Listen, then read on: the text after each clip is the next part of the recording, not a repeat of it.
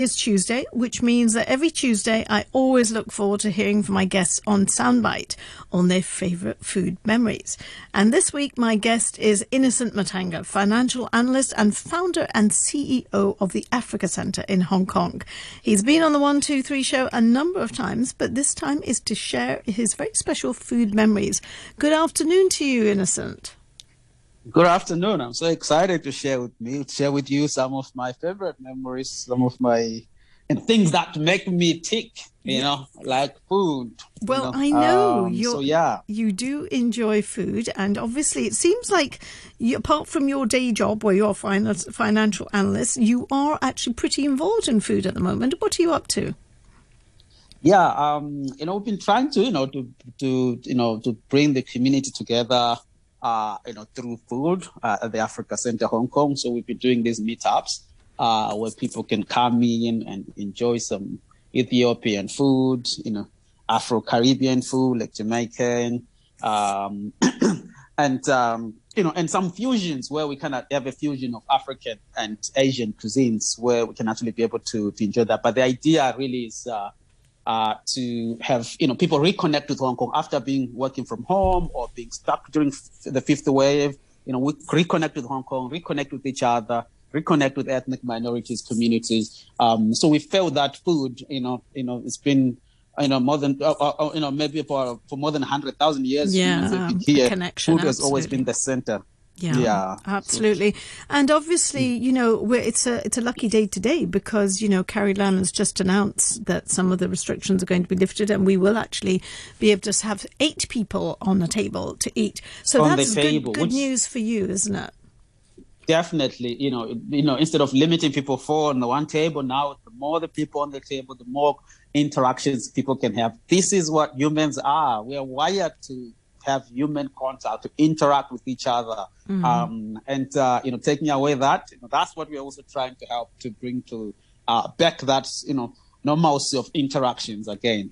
Well, that's brilliant. If anyone wants to have a look, I have got on my Facebook page, Sadia Osmani on Radio 3 RTHK, you can have a look. There is a link to your meetups that you're doing as well, so people can get some more information. Now, let's talk about your soundbite, Innocent, because I think food has probably been in you. You've had an active part in food since you've been growing up and stuff too. So tell me about your soundbite today. Well, there's this food that I like a lot. It's called, kind of like the intestines stew, like tripe stew. We cook it very differently than they do here in Hong Kong. We make it a bit of a stew.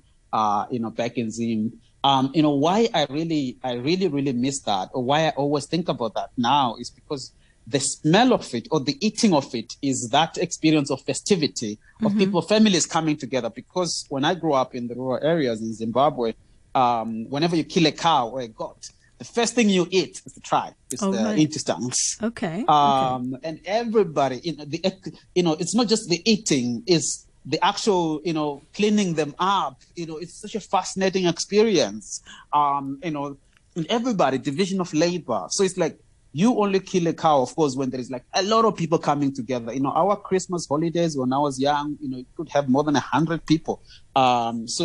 So whenever I really think about that, or whenever I eat that in Hong Kong, I sometimes go to the Hong Kong local shops and then I get it. I'm like, this is not how you're supposed to cook it. You have to make it stew. Don't put so much soup in it. You are ruining this special food. So sometimes we try to cook it. But the issue here, at least in Hong Kong, is that when you buy it from the shop, they over clean the tripe. They over clean the intestines. That is the taste. You have to leave a little bit of the cow dung in there. That's part of the taste. And the look as well. You have to leave a little bit of that. So usually, it's kind of sad that even when I buy it here, I have to actually go where they're killing the cow. And also get it's not it just fresh. Cleaning. Okay. Yeah, I have to get it fresh. And also not the clean. The food that they feed is different. I figure out, like, if I'm back home, they're eating the right food that I think is the right food. My own bias. We clean it to a certain level. and then you cook it. Oh, you're just like ho, say. And what else is in the stew? You've got the tripe in the stew, and what makes the kind of the soupy substance? Because you were saying it's kind of like a stew, so there's some yes. wetness in it. So what else goes in there? You could use the tomatoes.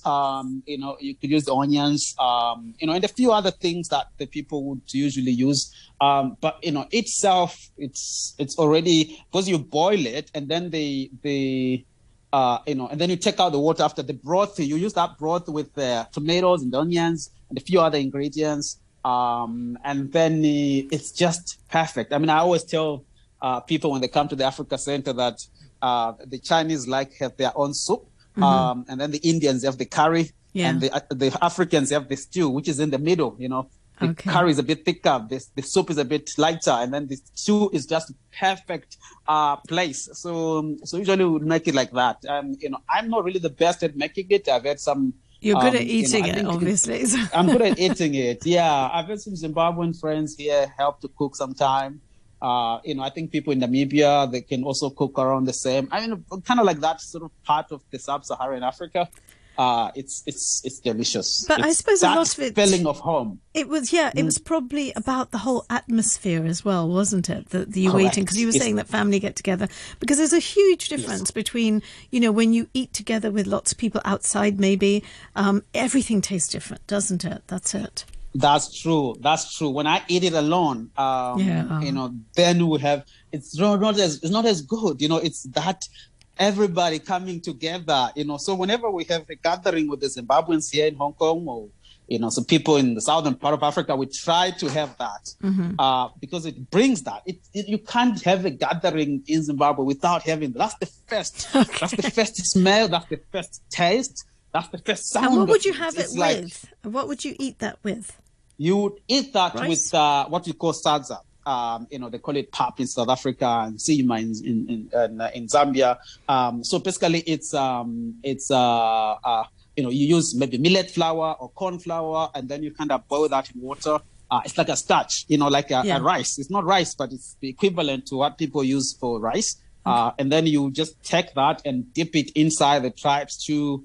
Oh, man. I can see him salivating at the moment. He's on Zoom at the moment, and I can just see, you need a tissue there, because he's salivating just thinking about it. So, I mean, for you, that is something that you certainly experienced in your childhood, and you were part of that sort of cleaning process and things like that. Were you involved in that? Yes. What was your delegation then? What did you have to do? I was, depending with age and gender, so when you were young, you were probably involved in the slaughtering, so you're kind of holding the leg of the cow while the bigger brothers and bigger uncles are cutting and everything. The more I got a little bit older, I was involved in the actual cutting and removing it from the stomach of the cow, and then do the initial cleaning.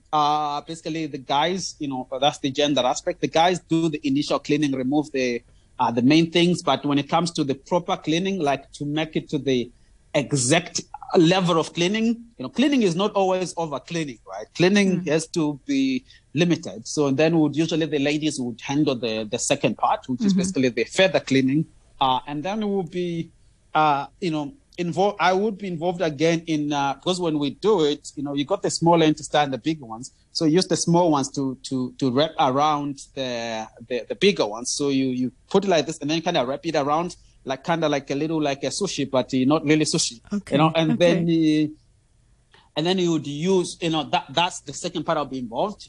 And then beyond that, I am involved in the eating. Of course, some people are going to do the cooking, and then I'll be involved in the eating after that. So there's a gender and age, experience with tribes too. I think very different people. Some little girls who don't know how to cook, they're probably involved in cutting the tomatoes, cutting the onions, because we never cooked in a tiny little pot. We cooked it's in always a huge done large scale. Pot, because we're talking about dozens of people. Yeah. We're talking dozens, even hundreds of people. Do you think there's a sort of, because you're involved in the whole process, like from the slaughter to the cleaning, etc., there's a greater appreciation for all of those steps then, really, isn't it? I mean, because there are so many, I'm sure, in the West, there are just so many people, and in Asia too, who perhaps, they just see it on the plate and they don't actually know where it's coming from or what it's been through and things like that. Because it's all, obviously it's done through, factories and things like that. But there is a greater education about it too, isn't there? Correct. I think that's, because people think food is food is not just on the plate. Yes. Food, the experience of it. I think when I think of food as an art, it goes beyond just sitting on the table and eat the things you don't understand. The appreciation, because you can appreciate the food better and more, just based on me just having to be involved. Because I'm not just involved in the slaughtering, I'm also involved in the raising of the cow as well. Yes, exactly. Because I was the one that was raising that cow again in the beginning. Yeah. There's a respect for it too, isn't there? It's a respect for it. Yes. Not just and everybody who has been involved in the process. That's why when I see somebody who works in the factory, I don't, I don't subconsciously or just think a bit more lowly of them, because I kind of appreciate a little bit more on what exactly the work and the value that they are adding to the community as a whole. So there's definitely respect for it, but it's it's something that people which is good. I think it's good that I think everybody should have it. Not just that. Now, ask kids when we do some of our program, the Africa Center at schools. What do they think the milk come from? And they think it comes from the fridge. Here in Hong Kong, and I'm like, comes from Park and Shop, right? Yeah, like what about beyond that? Like, or from Park and Shop? I'm like, no. Yeah, There's gonna be, absolutely. So it's that holistic appreciation. It's something that helps you to understand beyond. Beyond just, the food on the plate. Yeah. Now tell me, these, at the Africa Center, I have been there because I remember doing on the menu there once. How, when you're getting people to come and try African food, what would you say is the dish that you would present to them? Because obviously it's a different taste, it's a different look.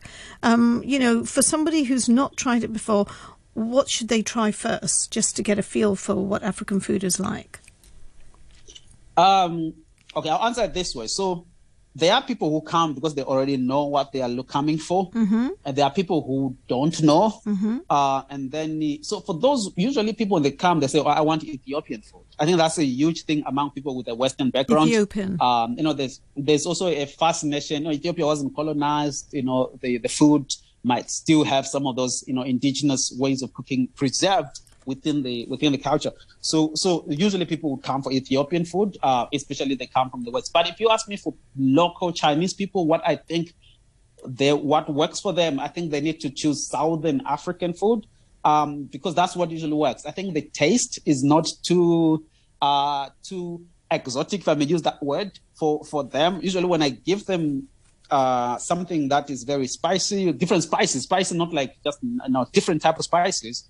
It's a different experience. But when I give them, if you go southern, the food is not too much spices, or inland, because the thing with Africa is like the coastal countries tend to have more different spices, because of trade in the old East. But the more you go inland and southern, then you see a lot more food which is a bit fresh, and you can actually eat and taste that you are eating the chicken, and taste that you are eating the vegetable, and you can tell what vegetable it is and where it's grown. You can, for some people who are really good at it, they can even tell the type of soil that it has been grown. And the taste is not masked. I found that the local Chinese would tend to like the unmasked one, which usually goes down south, and that's down south. So Zimbabwe, South Africa, Botswana, Zambia, Mozambique. That's usually a bit of what I realized that people would naturally like more, at least within this particular area. I was going to say that you're pretty much a Hong Konger now. You've been here for a number of years, and if I was going to look at sort of Hong Kong food, what is your choice of menu in terms of what do you tend to go for if you're going for Hong Kong food? What makes you excited? That tripe makes you excited? Is there anything in Hong Kong food that makes you excited? Yes, there are a few things that I go for. I tend to be a bit more predictive for people who spend a lot more time with me. This afternoon I just ate Yao Gai Ngap Fan, which is basically this chicken, kind of dark, You know, it's very delicious, very local thing as well. And then, but if usually when I'm really just choosing to go to eat something, there's this restaurant, you know, they make these Yunanese noodles called damzai. You know, it's very spicy, special. You go for the spicy stuff, right? Yeah, Okay. it's a soup called mala, which I think is really good. You can find that mala thing, I think, in other shops, I guess. But it's really, really good. You know, I mean, I never ate noodles before I came here, to be honest. You know, the closest I ate a noodle was an instant noodle thing I ate at some point in the past. Okay. You know, I even used to think that noodles come from, you know, I used to think there's a plant called the noodle plant, you know, where you just get the noodles from the plant, you know. So actually I had to learn it. But now that I'm here, I've eaten a lot of noodles quite a lot more often. Good. So I'll eat that rice noodle thing. And I love steamed fish. If you can give me steamed fish, you give me the noodles, the There's rice a lot noodles. of good stuff there. There yeah. is. Yeah, no doubt about Yeah. it.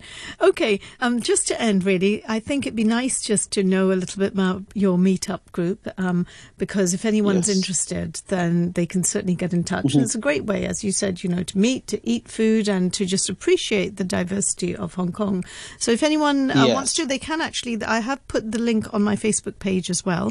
But just to tell me a little bit more about it. So, for instance, somebody's interested, what's in store for them?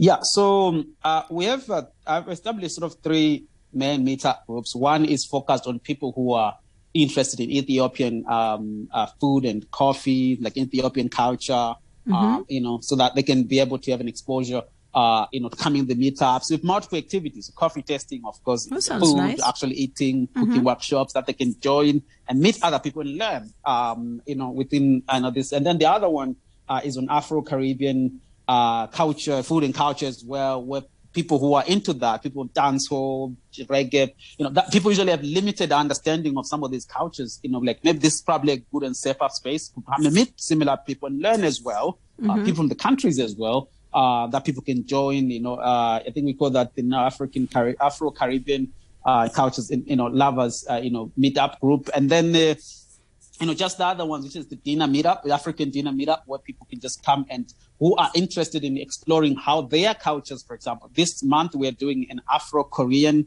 fusion kind of thing. Ooh, you know, sounds next month nice. is actually Afro-Indian fusion thing, where we try to fuse Korean food cultures and African food cultures and see what comes out. You know, it's create conversations when people come and realize we can have conversation within food as well, between food. You know, so that happens every Tuesday night, and then the other ones are happening on some of the Wednesdays and every Saturdays as well night, and that people can come. So we're trying to really create That's fantastic. this experience that people can have the food communicate and the people communicating. People appreciate the diversity and reconnect with Hong Kong.